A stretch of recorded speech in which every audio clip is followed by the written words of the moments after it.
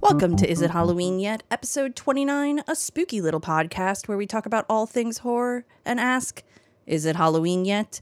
I'm afraid not, ghouls, ghosts, and goblins. It's 145 days until Halloween. I'm your ghostess, Spencer. Let's see what we have on the slab this week. We've got more video game news than I know what to do with, and the first day of Netflix Geek Week started off with a spooky bang. Then we'll have this week's feature film, a film that I have been very hyped about on the podcast for months and will be disappointed for a lifetime over. Our feature film this week is new release Dashcam. Let's get into the news. St. Kotar is headed to consoles this fall. Red Marty Entertainment's psychological horror game, St. Kotar, is set in a cursed valley in rural Croatia. Investigate the disappearance of your relatives in the occult-ridden town of Slivik Kotar as you switch between conflicting realities through the eyes of two godly men. I got that synopsis from the game's Steam page, and it's coming to all current and last-gen consoles on October 14th. But if you can't wait that long, it's out on Steam right now. It sounds really interesting. The trailer looks really cool. I think I'll probably check it out and try to slot it into the late summer, early spooky season games for stream. Skur Ritual gets a 30-minute demo. Wales Interactive let us know that the game was going to be part of Stream Next Fest, not to be confused with the coinciding Summer Games Fest. Lots of video game stuff going on in the summer, and the lack of E3 just makes it super confusing. The game's synopsis via Steam page is as follows. The co-op survival first-person and spiritual successor to the award-winning British horror Maid of Sker. Play solo or up to 4 players. Survive the supernatural onslaught of the Quiet Ones. The demo looks cool. I never played the first game, but maybe I'll play this. I probably won't, but it's probably somebody's jam. So I hope you get out there and play that 30-minute demo. At least get a free demo.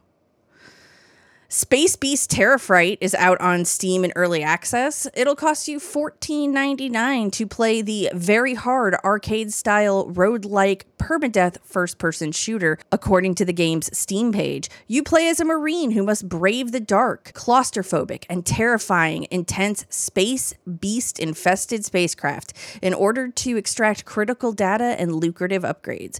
Can you make it out alive? I definitely cannot make it out alive. Maybe you can, but I cannot.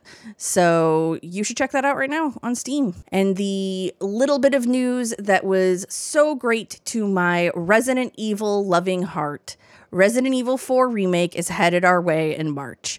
Announced at the Sony State of Play event last Thursday, the game is headed to PS5, Xbox Series, and PC on March 24th, 2023. According to the PlayStation blog, the game is getting a modern glow-up of sorts. This is being done by reimagining the storyline of the game while keeping the essence of its direction and modernizing the graphics and updating the control scheme to a modern standard. And can I get a hell yeah for that? Because I recently tried to play Resident Evil 4 and the controls are terrible. I don't know why I thought GameCube controls were going to be great, but they're bad. So it'll be cool to see it glowed up to its current generation glory. We also found out that Dutch model Ella Freya is the body model for the remake's version of Ashley. Horror shooter Rip Out has a demo. Also a part of Steam Next Fest. According to the Steam page, Rip Out is an online co-op horror shooter that will have players fighting their way through a procedurally generated derelict ships filled with mutants capable of reconfiguring their alien bodies. Survive with your trusty pet gun and collect loot and customize your character to fit your playstyle.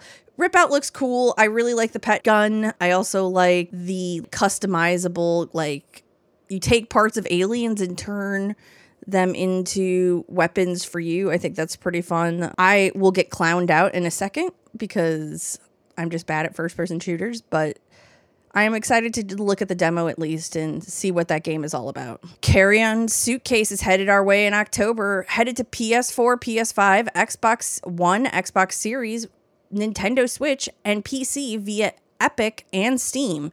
Developed by Indigo Studios Interactive Stories, the game, according to the game's Steam page, it is a first-person horror mystery game where you set out to bury the horrible past of a tyrannical government, retrieve and destroy the documents that unravel the secrets that lie beneath Oak Grove.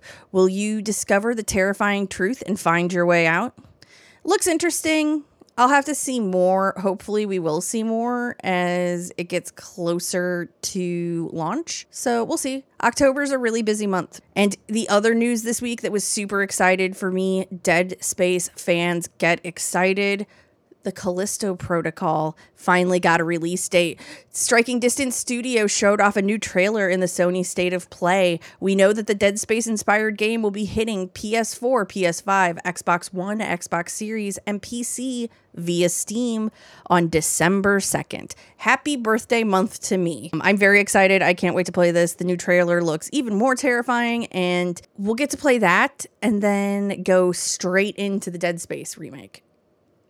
So I can't complain.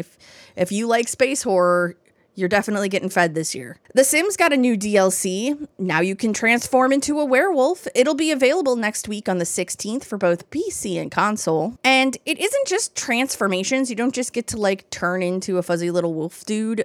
You get new temperaments, new abilities, and wolf-specific life events. So that's cool. It seems like they did a really well-rounded job of it. I haven't played The Sims in forever, honestly, and I just can't imagine werewolves being what gets me back into it, but they looked really cool, and it seems like they did a really good job on making it not just a weird cosmetic thing that you're paying for. Ratman the game makes its way to itch.io. Axior, the developer of the game, has said that this is a VHS found footage horror first-person shooter, specifically inspired by Chloe Acuna's Storm Drain segment in the very popular VHS 94 movie and the Fear Game series. The game looks cool. You should definitely go over and check it out. You can get it now on itch.io. And in our last little bit of video game news, Mere Forage is going to be published by DreadXP. Mystic Dev's survival horror game Mere Forage is a first-person psychological survivor horror game featuring alternate dimensions wreathed in darkness and beings ripped from nightmares. Tackle deadly puzzles, survive threats both seen and unseen, piece together clues from an alien world, and above all else, avoid the grasp of utter madness when reality warps around you. Mere Forage is headed to Steam, where I got all that information about the game in September of 2022. Congratulations to DreadXP. They're doing a bang-up job over there of picking really interesting horror films to back and put out and help publish. And this one looks like another one that it is very interesting, and I'm interested to play. Let's see what's going on this week in the world of TV news. Surprising to no one, Netflix's smash hit Stranger Things 4 broke the opening weekend record for viewers on Netflix. It beat out the second season of Bridgerton, which happened earlier this year. I think Stranger Things 4 is awesome, and it is the first time I've really been engaged actively in thinking about the series since the first one. I watched both 2 and 3, but they both were decidedly not what I wanted from Stranger Things. And now that the kids are a little bit older, I think it's back to being scary. It's back to being fun. And I can't wait to see how they finish out this season and run. We've only got a couple episodes left in total, probably, before the whole thing's over. So it'll be interesting to see how it all wraps up together. Paramount Plus let us know that they have some Fatal Attraction news. They're casting for their Fatal Attraction show for the streaming platform. Lizzie Kaplan is set to star opposite Joshua Jackson. Amanda Peet was just announced as Beth Gallagher, the faithful wife of Joshua Jackson's character.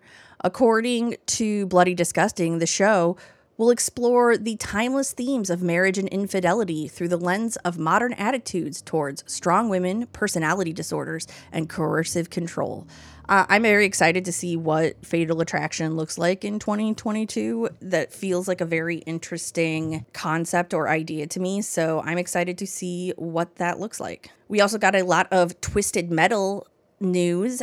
We found out a bunch about Sweet Tooth, who will be voicing him and who will physically be playing him. For voiceover work, we found out that Will Arnett will be voicing Sweet Tooth, and according to Variety, we got a little summary of his character. The character in the show is described as hilarious and a terrifying hulk of a man who is emotional as he is cunning. A lover of chaos, this majestic, rage-filled killer dons an ever-smiling clown mask and uses Las Vegas as his own personal kill ground, all while driving around his infamous Doomsday ice cream truck. And Will Arnett feels like a perfect match for the voice of Sweet Tooth, and we found out that the muscle and the hunk of a man behind him will be AWE stars Samoa Joe. He's going to be the physical actor for the role, so that's exciting. The second season of Toho's Godzilla's animated series is headed to YouTube. The never-before-seen season is being released for home viewing. The Hanna-Barbera show ran from 1978 to 1981. It started a couple days ago on the 6th of July, so if you want to see it, I suggest you head on over to Toa's YouTube right now and check it out. This next one's a really short one, but sad. The HBO Max show, produced by Ridley Scott, Raised by Wolves, has been canceled after 2 seasons. Not a whole lot of information other than they're just not coming back. So now we got to get into the Netflix Geek Week news. Monday was series day, I think, so they dealt with all of the series that are coming, and they started off strong. They started their presentation with a sneak peek at the Tim Burton directed Addams Family spinoff Wednesday, starring our favorite Scream Queen, Jenny Ortega. We got a look at her as she was braiding her hair. It was pretty much a Wednesday themed teaser. There was nothing of the show, just her braiding her hair and then coming out in her perfect dress with her perfectly pointy collar. Everything about the look was great. I think Jenny Ortega is the perfect person to be playing Wednesday Addams. Netflix gave us a teaser trailer for Guillermo del Toro's Cabinet of Curiosities. We talked about this a few months back when it was first being reported on, and back then I was a little bit skeptical because, I don't know, anthology horror, I feel like they were pitching it like it had a theme, and I'm always a little bit wary of that. I love anthologies, but I do feel like a lot of times there's a couple segments of them that never really work because they try too hard to bend themselves to the theme. But since this is a very broad theme of just like what scares Guillermo del Toro, I feel like we're in for a pretty good ride. We know that there's going to be 8 stories, and they are directed by some of the most brilliant minds in horror right now. Here's just a little taste of who it is. Jennifer Kent is going to be there. She is best well known for The Babadook. She is doing a original Guillermo del Toro story, so that's interesting. David Pryor, who is known for The Empty Man. Keith Thomas, who is known for The Vigil and probably wants to be forgotten for Firestarter, but he also did the latest Firestarter. And then the one I am absolutely looking forward to, Panos Cosmatos, who did Mandy. So I think that if it has a broad theme, like just a cabinet of like scary, spooky curiosities, I think Panos Cosmatos and Jennifer Kent can live in those worlds, can live in that series. I was always a little bit worried by how varied the styles of horror were in the directors that we were seeing. But the show does a really good job of selling me on it. It has a very cohesive theme in the trailer, so we will see, I guess. Is it even October if Mike Flanagan doesn't have a Netflix project? I'm starting to think it might not be, but lucky for us, it's going to be October this year because we got a look at The Midnight Club, which is based off the 1994 book by Christopher Pike. The trailer gave us a look at the 8 members of The Midnight Club. I am so excited for this. This was a very, very early horror favorite of mine. It was one of the books I read as a preteen going into being a teenager, and I just absolutely love all things Christopher Pike, and Flanagan has another Christopher Pike project with Netflix coming out, and I'm just excited for people to experience the Midnight Club with the thoughtful care that Mike Flanagan gives all of this project. So we're going to see that coming our way in October. Those super cute human-animal hybrids from Sweet Tooth are headed back for the second season. The show let us know that we're definitely getting a second season, and if you followed the first one, you're probably relieved because it left quite a few characters in a pickle at the end of it. I don't want to give too much away, but if you haven't watched the first season of Sweet Tooth, please do. Another series pickup that we heard about is the Korean zombie series, All of Us Are Dead, is headed for a season 2. I would like to take a second to say I think this Korean drama is highly underrated. I think that people are off-put by the format of the Korean drama. The episodes are longer. They are a little bit more plotting in showing us characters, but it gives the show a lot of stakes because you have no idea who's your favorite. Are they going to die? Or like, what's going to be the outcome, right? I think the action is really exciting and gory, and I think it is super ruthless in how it culls the cast down. So you'll be there rooting for your favorite 1 minute and then sad the next when they die. And I feel like if you like those kind of shows, you really need to check out All of Us Are Dead, which you can right now on Netflix. It's super good. I highly recommend it. It's a combination of two things that I love, Korean dramas and horror movies, so it's like a match made in heaven for me. So I'm glad we're getting a second season because that is not always a thing in Korean drama. More Resident Evil news. We got another trailer, and each trailer gets me more hyped for this show, and I am very, very wary of the idea that it's going to be very, very bad. But little spoilers, just skip ahead 30 seconds if you don't want to hear it. I have to know how Wesker's still alive. I just have to. I have to know how that is, because they keep telling me these games and this series are a congruent unit. They go together. So I just have to know. We also got The Imperfects from Netflix. It follows around a bunch of teens as they hunt for the man who made them a monster while also dealing with all of the things teens have to deal with.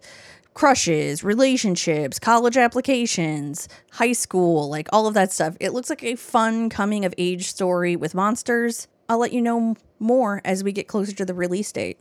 We also got a update on the project that the team from the Netflix acclaim series Dark is doing. They are doing a show called 1899, and it's being billed as a visual stunning odyssey where nothing is as it seems. And it takes place aboard the Kiribos in 1899.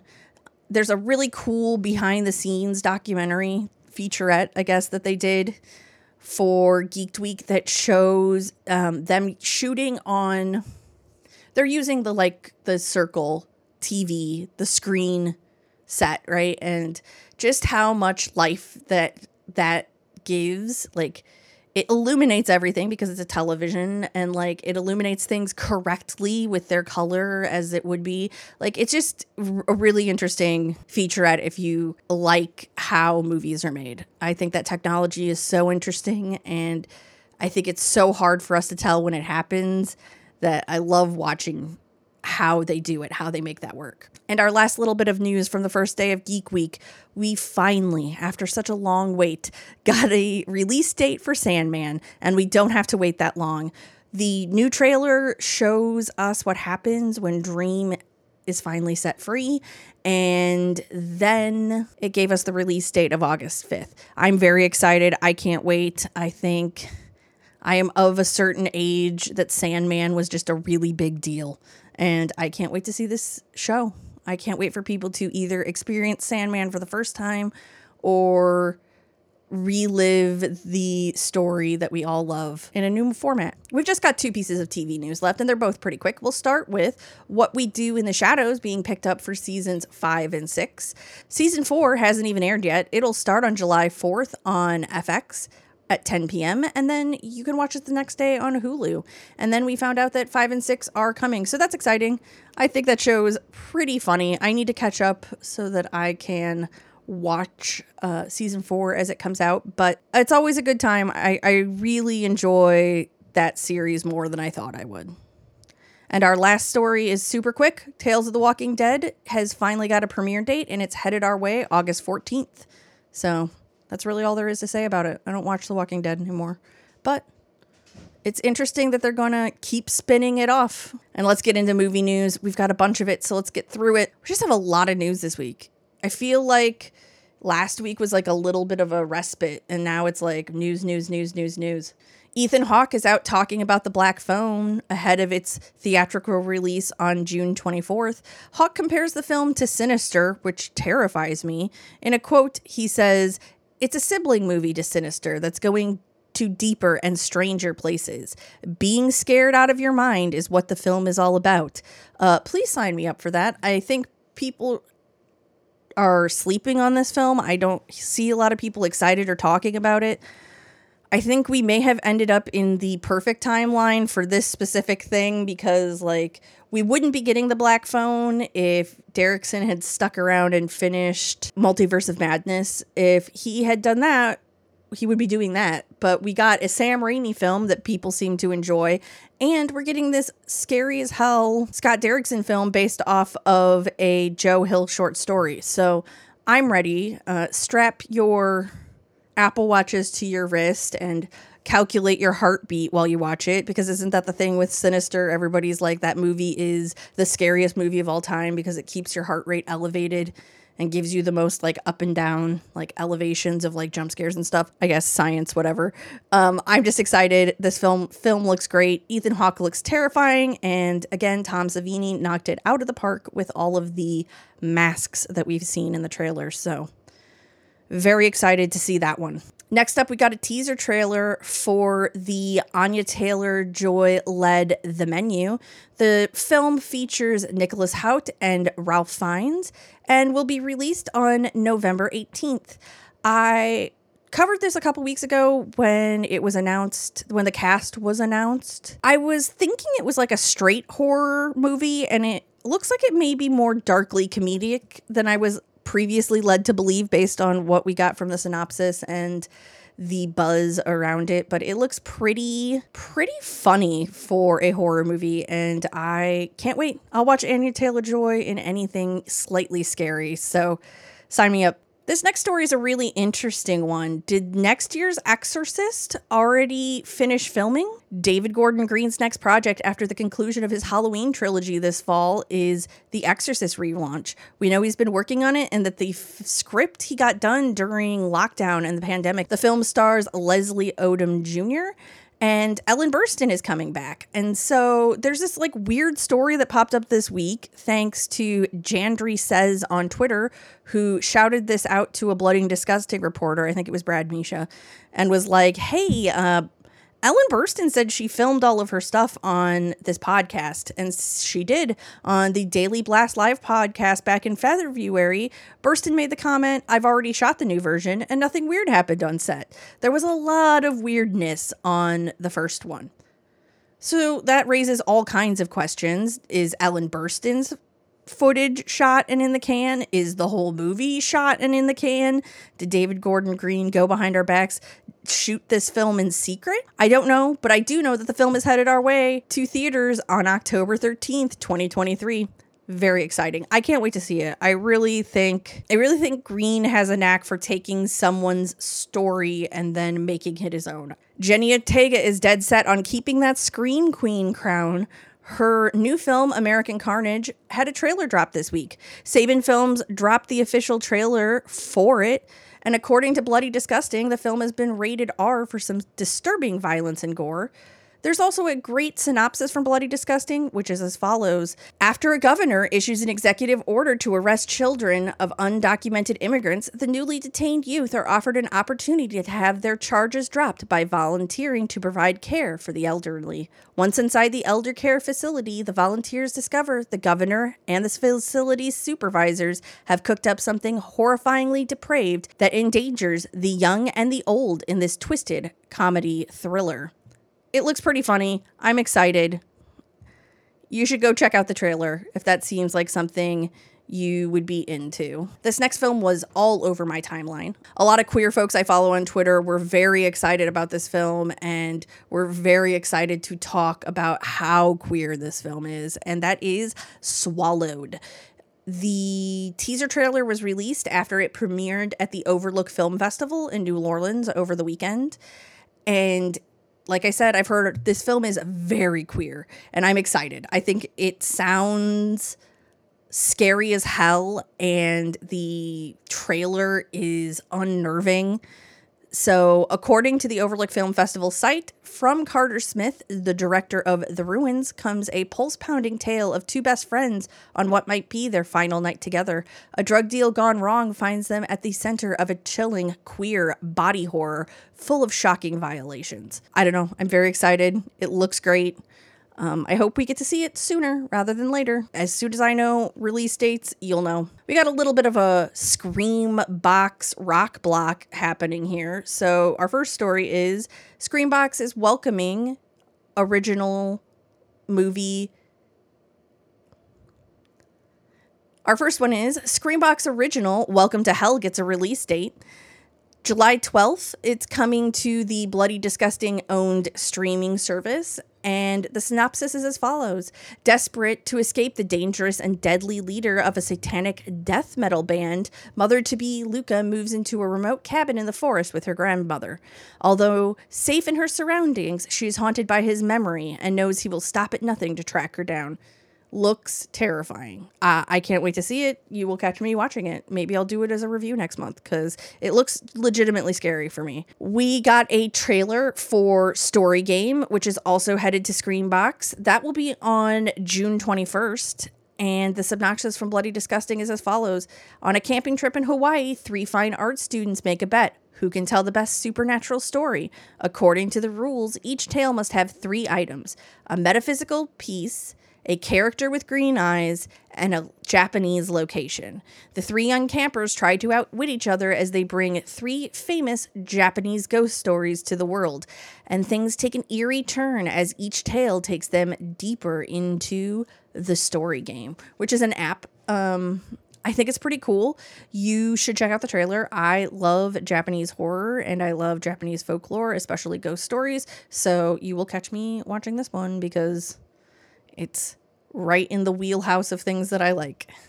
Another really exciting release from Screambox is coming to the streamer on July 26th, and that is Pennywise, the Story of It.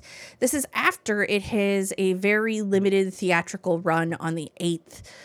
It's got loads of never-before-seen footage from the original TV movie starring Tim Curry as the murderous entity Pennywise. I love Tim Curry. I love Pennywise. It was terrifying for me as a child, and I think everyone who was of that age. So I'm excited to see this documentary and really dig into Pennywise as a character and what makes him scary, and especially the portrayal of him by Tim Curry. So I'm excited. And our last little bit of Screambox news is that the movie Pussy Cake gets a trailer. The Argentinian film follows an all-girl rock band as they try to rekindle their popularity in this all-out gore fest.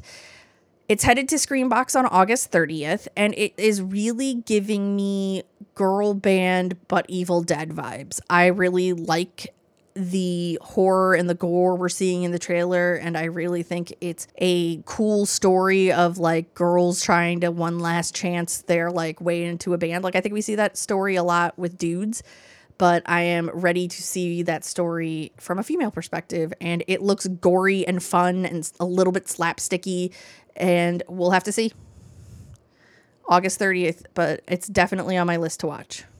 This next one is not on my list to watch unless y'all want me to, then I will watch it. Amityville in Space. Yes, this is happening. In the glut of films that have taken on the Amityville fame, the fame's haunted city is finally going to space. This film looks bad. Not unwatchable bad, but like bad. Like bad in the way that the only community I could think that could love and appreciate a film like this is the horror community. it looks bad in the way of like when I was in my late teens and early 20s, I would be like, hey, dude, you have to see this movie. It's so bad. And we'd spend an afternoon on a Saturday watching this terribly bad movie. So I don't know. It's out on July 19th and we'll have to see. Amityville in space. Everybody's gone to space now, right? Or wanted to. Carpenter wanted to take Michael Myers to space. They didn't take Freddy to space. Jason went to space. Chucky wanted to go to space and didn't go to space. Are you a big horror IP if you haven't gone to space? Give me Malignant in space. Give me The Conjuring in space. Let's do this. I guess Amityville is kind of like The Conjuring in space, so I guess I'm getting my wish. Family Dinner heads to the Tribeca Film Festival, and we get a teaser. The film is set to make its world premiere on June 10th at the famous New York City Film Festival. According to the festival website, the film is about a plus-size 15-year-old girl named Simi who heads to her Aunt Claudia's house for Easter weekend. Claudia is a popular nutritionist who has written best-selling health books. So for Simi, spending a few days could help her change her diet, inspire weight loss. What should have been a nice holiday weekend with family, however, turns quickly into anything but. Simi's cousin Flip is curiously hostile towards her, while Flip's stepdad, Stefan, is curiously the opposite towards Simi. All while Claudia's dietary restrictions verge on becoming overly militant. What's causing everyone to act so strangely and aggressively? The answers are even worse than Simi's worst nightmare. The trailer does a really good job of showing a family devolving into chaos. I'm a little bit weary because we do have a plus-size protagonist, and it is a story that revolves around weight loss, so I do not want this film to be super fat phobic in any way, and I hope that it isn't, but the trailer isn't giving me that vibe, so we'll have to see, but it looks pretty interesting. If you're in New York City, you can go check it out at Tribeca this weekend. So Paramount Players' new film, Smile, launches a creepy ad campaign. The film has a short teaser trailer that asks, what makes you smile? While several actors show unsettling grins. It's been playing in front of Top Gun Maverick and Crimes of the Future, and that's all we really know about the film.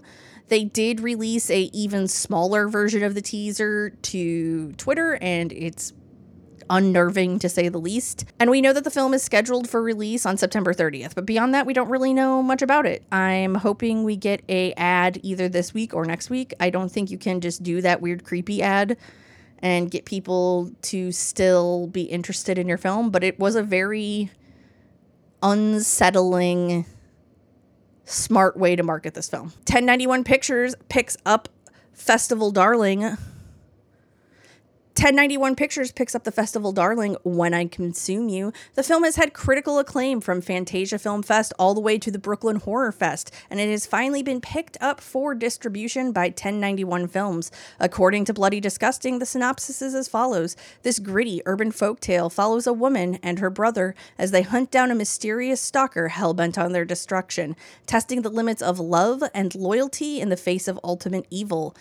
The film is headed for a digital release on August 16th, so we don't have that much longer to wait. I've heard nothing but good things about this film, and I would be very excited to see it when it comes out. I think I've said that about every film. No, I'm not excited about Amityville in space, but I am excited to see this. And this next one, I swear, Marcus Dunson, if you're getting my hopes up for nothing, does The Collective third movie have hope? Marcus Dunson recently told Screen Ranks, I wouldn't waste anyone's hope, especially my own, but we've got hope, and that's what's great here.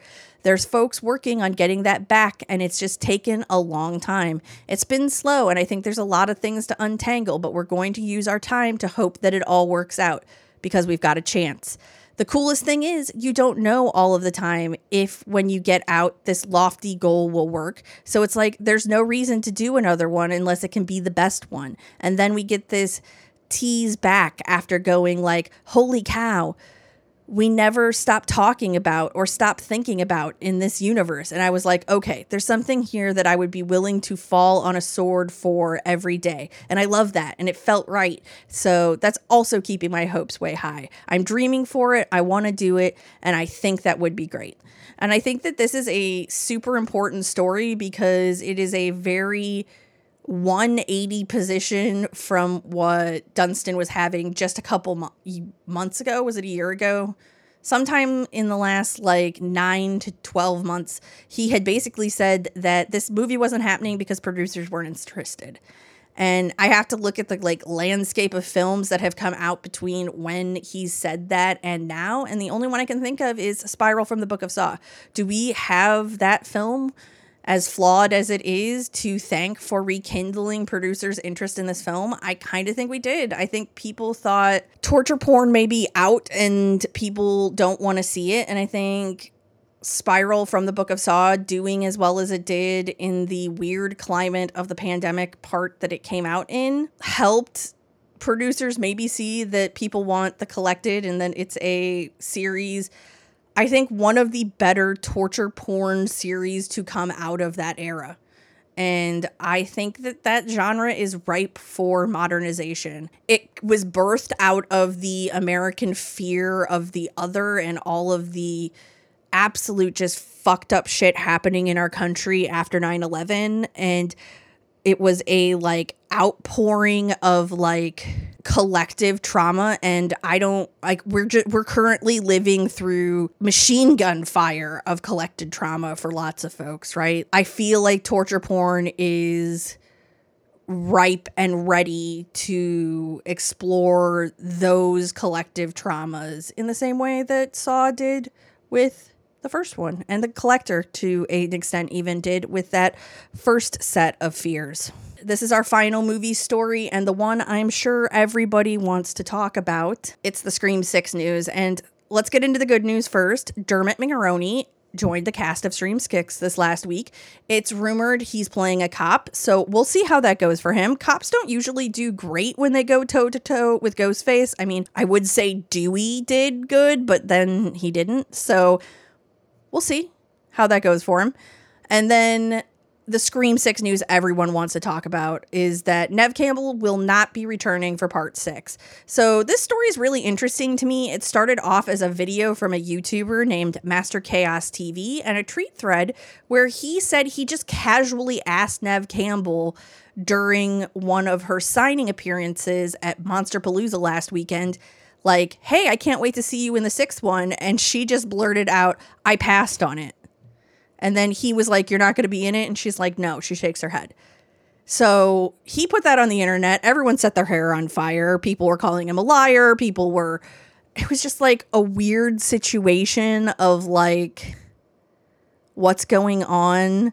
And I think people just didn't want to believe it. And I think that's why they lashed out so hard at the dude who actually legitimately broke a scoop. So congratulations to Master Chaos TV for that. He actually broke that scoop. And when that story first broke, I was basically of the mind fine, it's fine. We don't need Sidney in Scream 6. Sidney Prescott has earned the right to have a happy life. The more we bring her into the Scream series going forward, the more tempting it's going to be for writers to want to kill her off. And I want Sidney Prescott to live. I would like a final girl to have a nice and happy life. And it looks like she has done that for herself. She has had that progression of being scared and living in the woods and cutting herself off from humanity and humans and being so scared that she could only live that way to becoming this full person who has a husband and kids and is running in the park. I just want that Sidney to be happy. And I think the character and Neve Campbell have earned that. However, the story did progress, and Monday morning we got confirmation via Variety that Campbell would not be coming back to play Sidney Prescott. And I'm super sad about it for a completely different reason. So, according to Variety, the statement was, "Sadly, I won't be making the next Scream film. As a woman, I have to work extremely hard in my career to establish my value, especially when it comes to Scream. I thought the offer that was presented to me did not equal the value I have brought to the franchise. It's been a difficult decision to move on.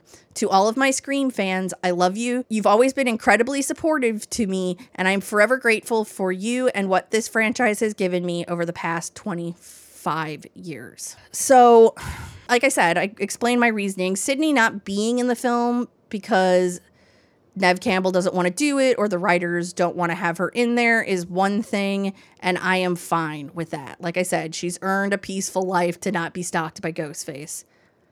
However, that said, contract negotiations is the reason why she's not in this. Really ticks me off. And so David Arquette is out working the circuit, promoting his new video game that launches on Friday, The Quarry, which we will be playing live on Twitch. And he gave this statement to comicbook.com.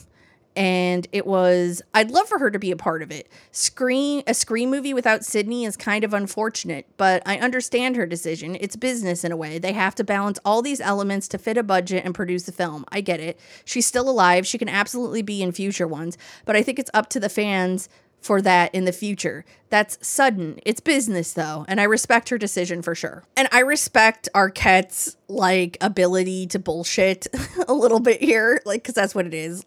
He definitely wants to walk that line as an actor who doesn't want to burn his bridge with Paramount production or whatever. But I think that a franchise that doesn't respect the talent and genuine goodwill an actor gives a franchise for 25 years, when they're like, "Hey, I want a little more money because I've been doing this for 25 years and you've been banking off of my success for 25 years, is kind of fucked up. I respect the hell out of the radio silence guys, but it is super disappointing to hear for me that a production they're ahead of had an issue retaining an actress, not just a side actress or one of the new kids, but the face of the franchise actress.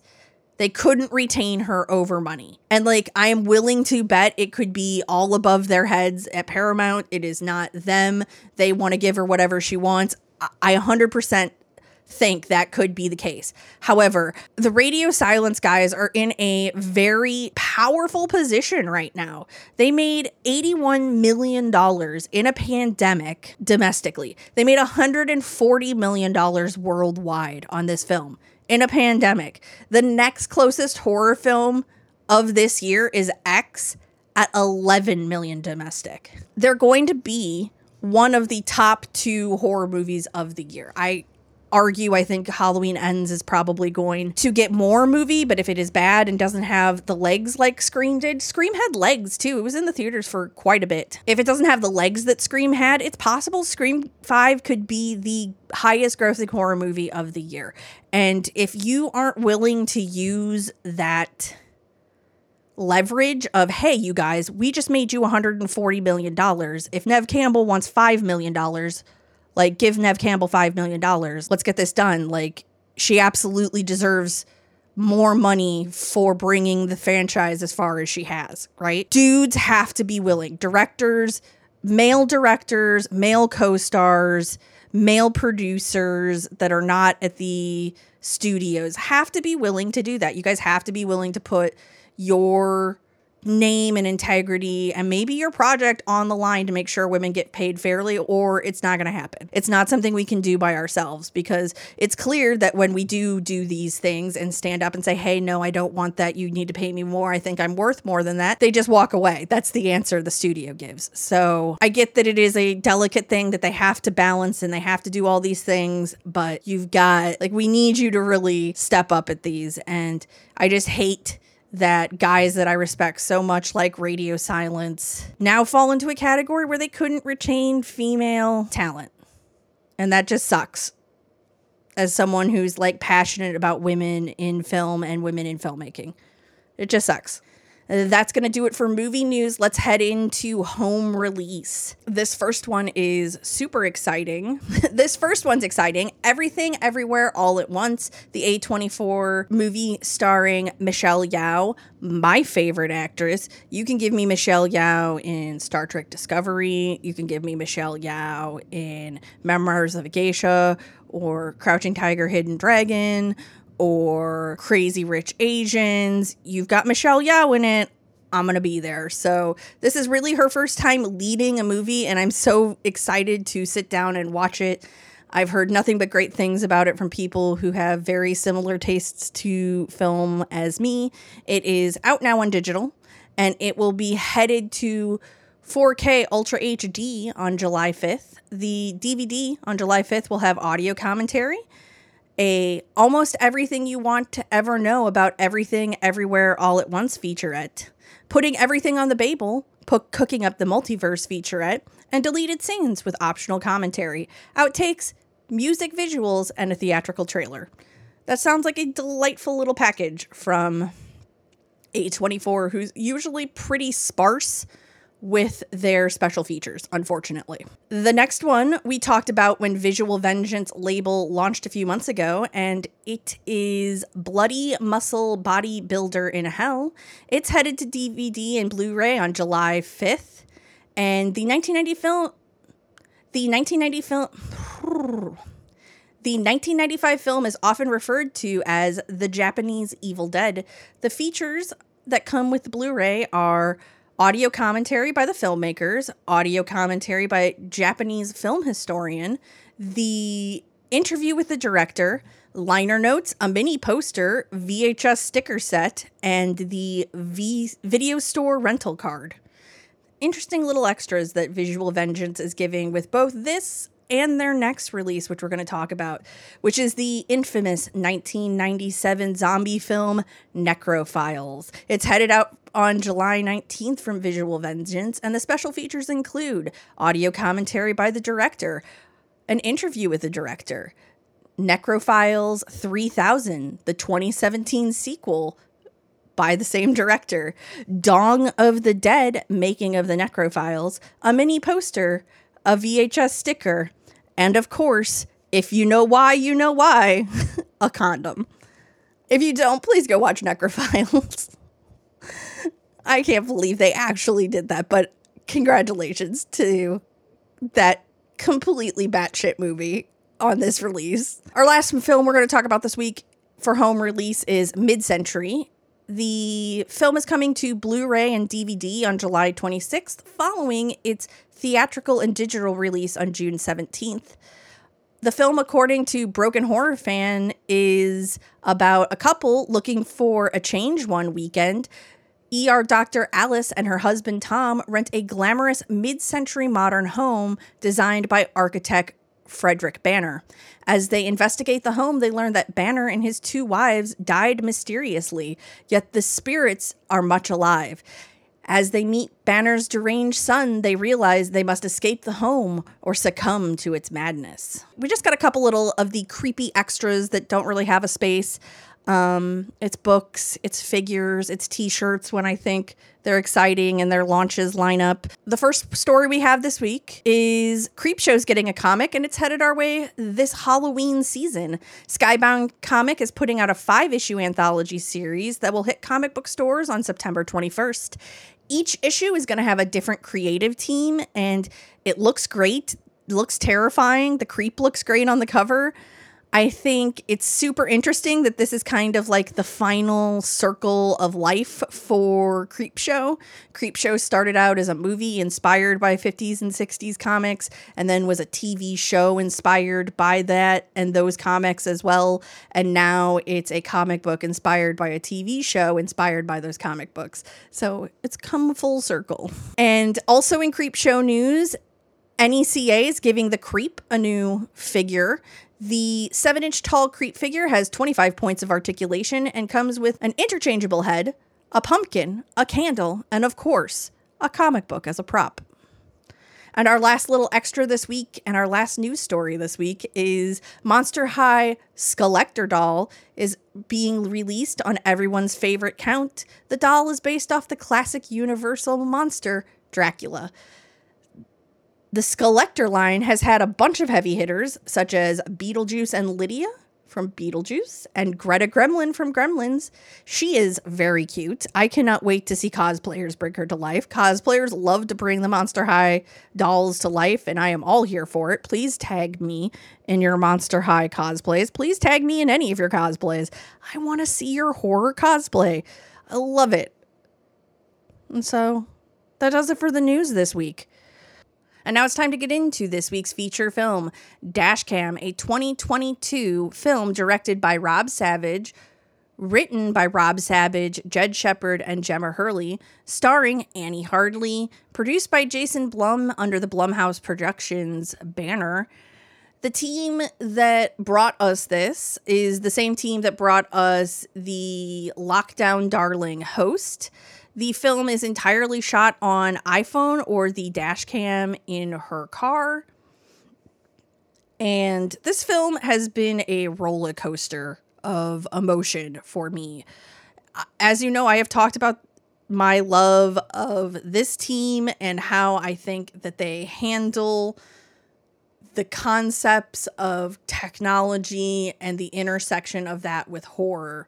So I have been super excited to see this since it was announced. And I think I should back up a little bit and talk about how I write reviews for the podcast, because I think that will color why this review has been so hard for me and why I'm so disappointed. So I try to go into a film as blind as possible for someone who has a podcast about horror news. And if you notice the way I correlate horror news, I really do a lot of casting announcements. I do trailer announcements and talk to you about the trailer. And I do a little bit of commentary after movies have come out a little bit. If there's some controversy that comes up after the movie comes out, then I'll usually cover that. But I don't tend to do a lot of coverage on what people think about it when they see the film, or what people say about coming out of film festivals. I make note of films that are popular that are coming out of film festivals, just to be oh, I should check that out. It seemed like it got a lot of buzz at a film festival. But I don't really read festival reviews, read festival interviews, read reviews of any kind until I'm done. So I will watch a film, I will take notes while I watch the film, and then I will write a summary of what I feel is the important key points I want to put in my review. And after I do all that, sometimes it requires me to watch the film a second time. Most of the time it doesn't. After I do all that, then I will start what I call the research phase of this movie. And so I will look at other people's reviews. I will look at Letterboxd. I'll look at interviews from film festivals with the creators and the stars, interviews with people. I'll try to see, are there people whose opinions about films I respect? YouTubers, writers, reviewers, bloggers, just people on Twitter who have seen this. What are they thinking about it? Just because I don't want to go into a film not being able to see the other side. I think that it's important when you are critiquing a film to understand that what is for you, what is not for you, and what are technical things that you don't like about the film. And when I say technical, I mean technical from a production value of the way the camera moves, the way the focus is, the lighting, the costuming, all of those choices. But when I also mean technical, I also mean the technical aspect of the story. Does this story work? Do these plots work together? Are these characterizations believable? All of that. I want to see the full range of what people think about it, because I really do think it's important that you make sure you know if something is bad or just not for you. And I want to give you guys my honest opinion always, but I think that the best way for me to do it is to make my opinion and then see how that opinion fits in the broader landscape of the conversation around the film. And normally this is not a problem. Normally I do it. It's fine. I will also check people's Twitter and Instagram for upcoming projects, or if they're highlighting interviews that they gave during the promotion of the film. I really want to see what they think is the most important parts of this film, because I think you learn more about how the film came together and what the intent of the filmmaker's story is if you are willing to look at what they find important. That's a really in the weeds summation of how I put this show together. So I haven't felt whiplash like this about a movie, I don't think ever. I think this is probably the most conflicted I have felt about a movie in a long time. Definitely the most conflicted I have felt about on a movie in the era that I have been reviewing movies on this podcast. Even from the first attempt at doing this a long time ago to this one, it is literally the most conflicted I have felt about a movie. Because there were lots of things about this film I enjoyed. So let's start out with part of the review I would have given you pre the research phase of my workflow. This film was enjoyable from a found footage aspect. The editing and the talent the team has for understanding how to make modern technology scary is still staggering. And I still think they are unmatched in that aspect. I do think a little bit of cracks are starting to show with how reliant they are on blurring and focus, and maybe as budgets grow and as they get more comfortable, we will see them break a little bit out of that. But I think that is something that can be a crutch in found footage, and I found was used a little bit too much in the back half of this film. Yeah, my biggest problem with this film was the lack of narrative cohesion. We had two different stories that felt not tied together at all. The main protagonist, I'm sure you're aware by now, is a Trump-supporting, anti-vaxxer, anti-masker, COVID denier. And the first 30 minutes of this film is just you living through the world of her live stream and through her eyes, and it is fucking excruciating. And I feel like it is a strong part of the film. However, the film really fails to justify why this was the choice for the character. There isn't anything really about this film that necessitates it being set during the pandemic. You could have selfish friend flies to Europe and steals friend's car and goes on DoorDash. None of the things, yes, DoorDash was more prevalent during the pandemic, and yes, but none of those things were required to be there. There's just a very shallow reason other than this is a really caustic, exploitative, and shock value way to shorthand this woman is selfish and will be an asshole for literally any reason. So I don't love that about it. And then I just don't feel like that really, once the supernatural presence comes, it doesn't really feel like there's any reason why, right? Key details are pushed aside, and I don't know, it feels simultaneously too short and too long all at the same time, which is another problem of the film. It has a slight bit of a pacing problem. I feel like if they established her as the MAGA anti-vax protagonist, and then that had payoff of any kind, right?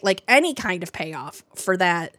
And I'm not talking she's got to get doing. I'm just saying any kind of plot reason of why she had to be this way. I feel like those 30 minutes were justified. Otherwise, I just feel excruciatingly long. And so I walked out of the film thinking, okay, well, the supernatural thing is cool, but they really don't get into it. And why her? And I had a bunch of questions, but it was still cool. The back half of that film is chock full of beautiful horror, gory set pieces that are really trading on the language of Evil Dead.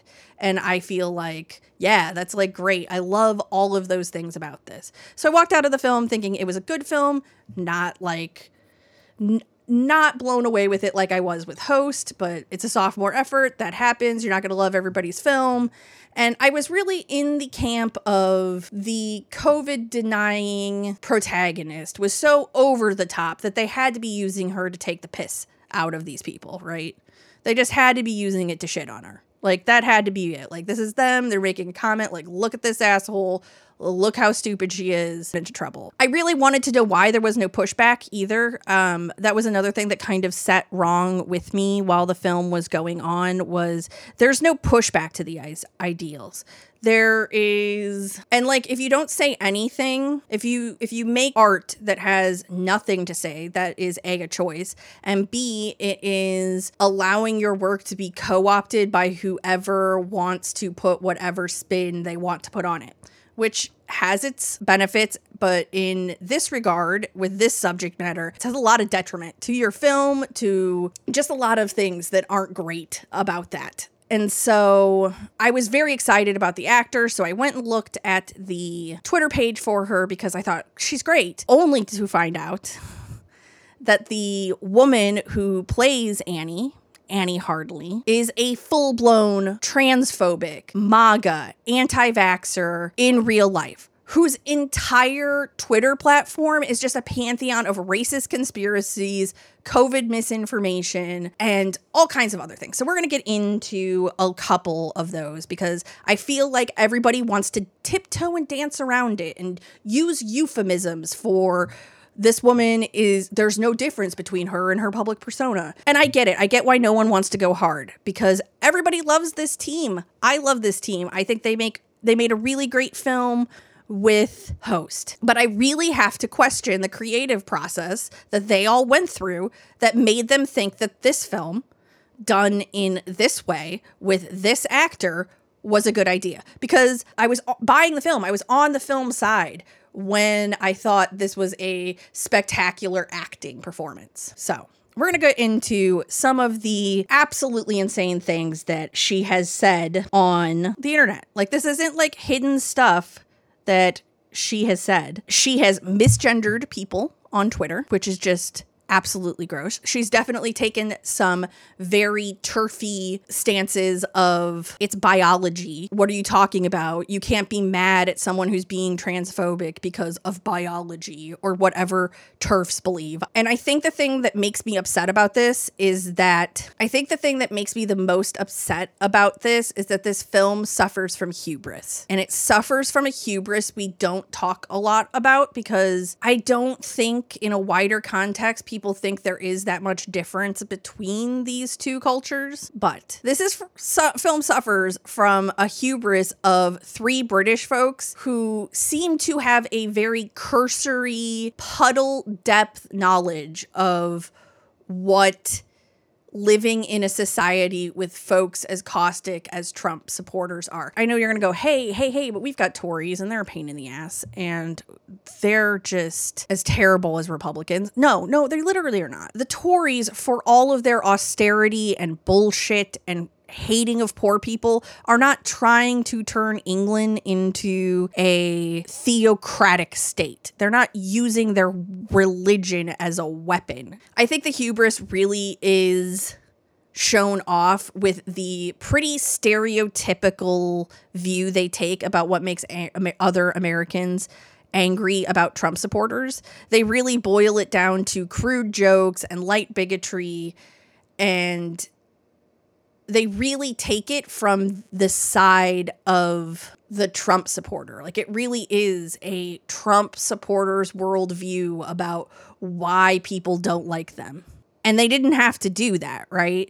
They literally fell into the trap of what all of these grifters want from us. And that is to be centered. They want to be the center of the conversation. They want to be taken seriously. They want their crackpot, terrible, anti-science, anti-woman, anti-trans, anti-people of color narrative to be taken serious, to be centered, and for people like them to be the hero. And the filmmakers did just that. They didn't take a stance in their work. They didn't do anything in the plot or the external characters or any of that to disprove that what they're doing is just giving a bigot a platform to spew her bigotry. And they center Annie in the film at every chance. There's several times they could have dispatched of her or switched the perspective to her bandmate Stretch or done anything to not center the absolute narcissistic and harmful worldview that they got with their protagonist. And like I said, I think the film works if it's an actor. I think the film absolutely does not work if it is a woman who wrote a blog post in 2016 saying, I'm not racist. I don't think I'm racist. But hey, we should really all talk about those Syrian refugees and all the rises in rape in Europe. But I'm not racist because I let black people and non-white people into my home. I can't be racist. I'm friends with black people. Like, that wasn't a line too far for you. Did you not do any research? Because Rob Savage really goes out there and is riding out for his casting choice and his choice of actor. And I think the most concise answer we get out of him about this is in an interview with Perry Nemiroff for Collider, where he says, I just think there's no harm in spending time with people who don't have the same opinion as you. And I think at some point in the very near future, we're going to hit a wall where there's going to be a certain chunk of the population that aren't getting vaccinated. And we're going to have to live shoulder to shoulder with people who demonstrably don't share our values. Says who, Rob? You don't. You don't have to work with them if you're a director. You are in a position of power. You are in charge of a film set. You can very much say, I don't want people who don't share my values to be a part of my production. That is something well within your reach. It's well within a lot of people's reach. Like, am I going to have to suffer the Trump supporter at work or at the grocery store? Absolutely. But I don't have to suffer them in my personal life. I don't have to suffer them in my private time. And the idea that people should suffer these people with no pushback is just ridiculous. Another thing that just shows how absolutely out of touch they are with the concept of Trump supporters as a threat to your life and your happiness and the quality of life that you get to live. It really must be nice for 3 people from England to sit in the cheap seats where 80% of the population has 1 dose of the vaccine, 75% of the population has 2 or more. But when you break that number down in England to people over the age of 12, it's 92 have their first vaccine, 85% have a second, and 66 have a booster. It's something like 90% of English people have some form of coronavirus antibody. I want you to remember what those UK numbers were, right? Now compare that to the United States, where only 67% of the country is fully vaccinated. 67% of the country is fully vaccinated, and only 78% has 1 dose. To you, it's a light romp and a horrible villain. To Americans who have to live with those people, this is a existential threat, right? Like, we cannot get these people to get vaccinated. We cannot get our government to hold up vaccine mandates. We can't get people to force them to do the right thing for other people. And instead of focusing on the selfishness and the price that these people's views cost on these people's horrific views cost on other people, you uncritically just gave her a platform to spew these views. That's what it is. Like, I don't think that was the intent. I think they thought they were making a movie that was subversive and edgy, but it's not. It's not subversive and edgy. We're living in a pandemic. Like, I don't know how many times people need to keep saying this. The pandemic is not over. We are, in fact, in our 7th spike in the United States right now. The only reason we keep having spikes is because of people like Annie Hartley who will not get their vaccine, who will not do the things they need to do, who will not just wear a mask in a public place. Just the whole concept of there's no harm in spending time with people who don't have the same opinion as you really just feels like a dude who's never had to think about, does anything about me that I can't change? My gender, my race, my sexuality, any of that. Does that affect me? Does people's quote unquote opinion affect the way I live? Because people absolutely have dangerous opinions. That isn't a thing that exists. Opinions are not all benign. They are not equal.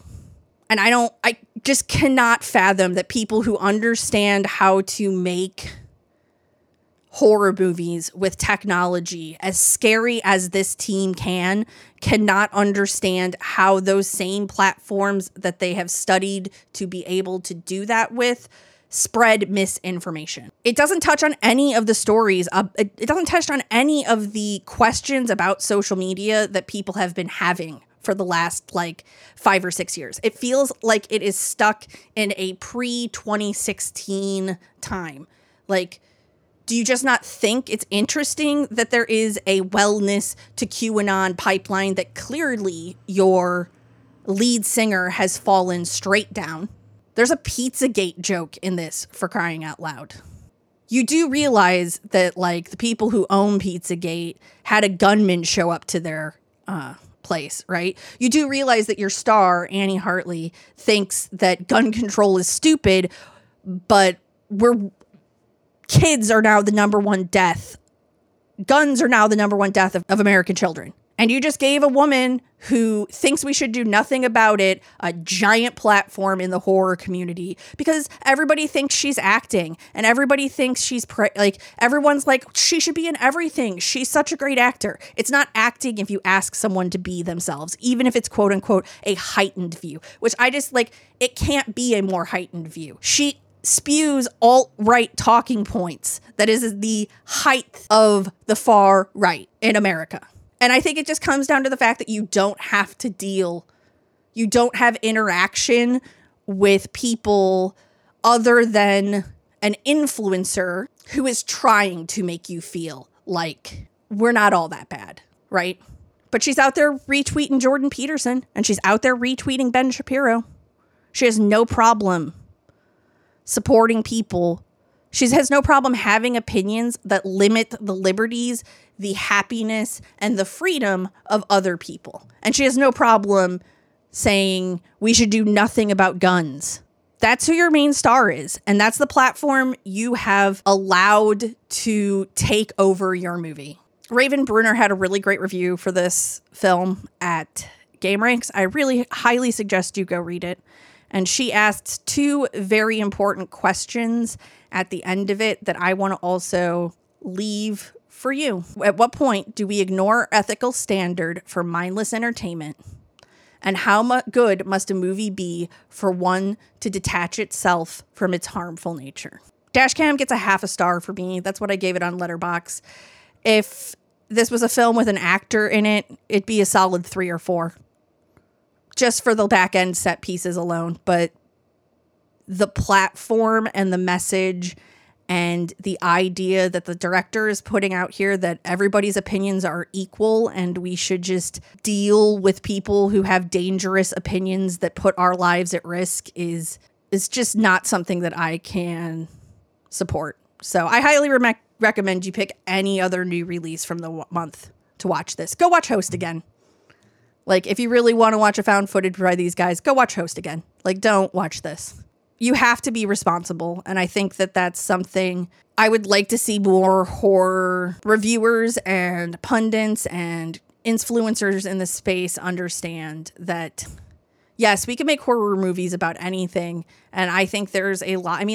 I think The Sadness is a horror movie that is about a lot of the same things as Dashcam, but it does it in a responsible way where Dashcam is just hubris and irresponsibility, the movie. That's going to do it for us this week.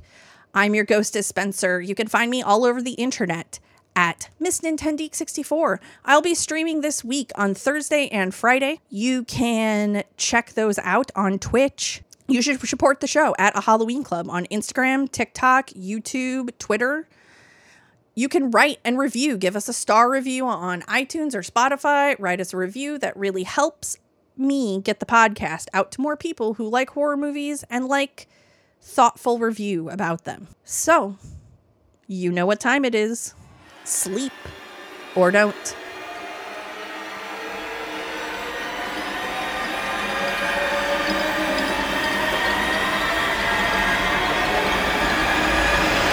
Super Shambo.